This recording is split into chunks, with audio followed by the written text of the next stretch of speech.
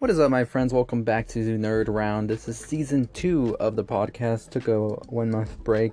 A lot of things going behind the scenes, more working on the YouTube channel. If you haven't already checked out the YouTube channel, definitely go do that right now.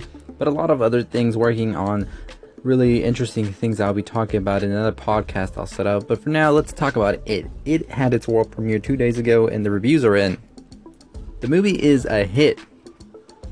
Reviewers are calling it one of the best, if not the best, Stephen King adaptations, but also one of the best horror movies in the last decade, or a couple decades actually.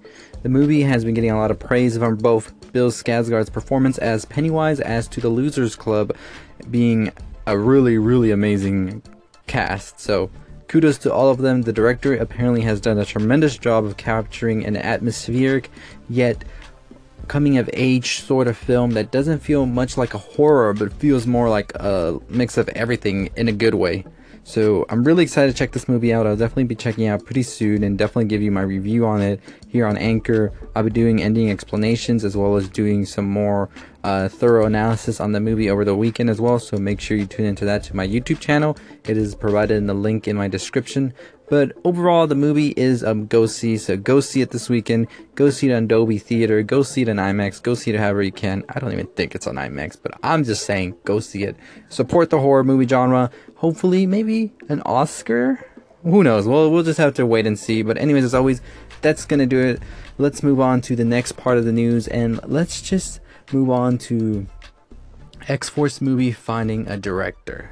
Who could it be? Find out.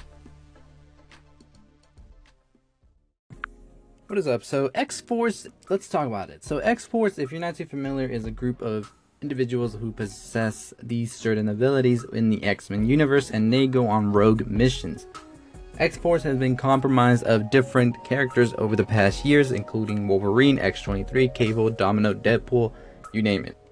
Now, we do know that Deadpool 2 will have Cable and Domino, so an X-Force movie would definitely have these two characters as well.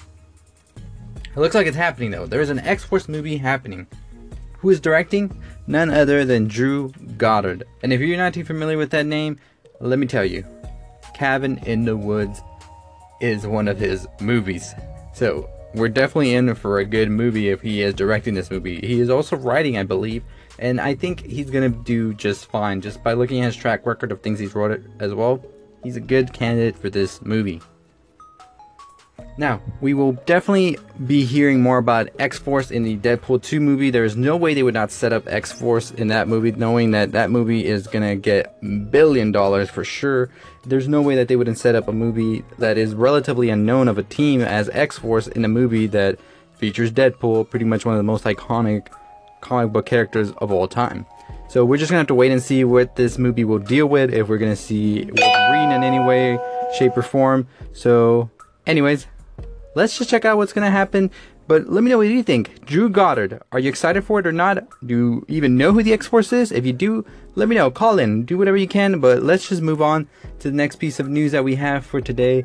And this one's pretty interesting, actually. So, let's check it out.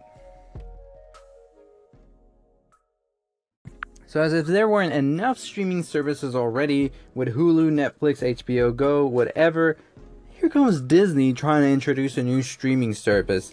And that means that Netflix will lose their movies. The Marvel movies, the Star Wars movies, the Disney movies, everything getting out of Netflix, and Disney will put them in their own streaming service come 2019. Don't worry though. Your Netflix original Marvel series are still going to be on Netflix, so you don't got to go out and get a Disney subscription just yet, because apparently you might want to, because apparently there's going to be 500 movies placed on this streaming service when it launches, as well as new programs, movies, whatever. New programs, movies, what could that be? Well, I would highly doubt Disney would take advantage of anything else besides Star Wars and Marvel, so of course we're going to see some new content from Star Wars and Marvel appear in this streaming service. This could give them a chance to do shorter movies, not just series, but like small little movies to connect the MCU even more and further weave it out into the future as to whatever is to come after Infinity War, which at this point I have no clue where they could lead this story and still get the numbers they do. But all that aside, Disney knows what they're doing, Marvel knows what they're doing, Star Wars knows what they're doing. I believe this streaming service could benefit a lot from having a lot of nostalgia as to compare to Netflix and Hulu, which actually don't serve much except for a couple of good movies every now and then and a couple of good original TV program. Other than that, it's a lot of movies that people generally do skip, but having Disney make this platform where they have all these movie shows that are like close to heart to many people out there, pretty smart. So let me know what you think about Disney doing this. Smart, or is it just for the money? What do you think? Let me know in the comments below. I'd like to know. But anyways, that's gonna do it for today. Make sure you subscribe, call in, shout out, whatever you can. Give this video a like, well, this audio clip a like, and as always, I'll see y'all tomorrow when we talk some more movie news. And as always, stay positive, my friends.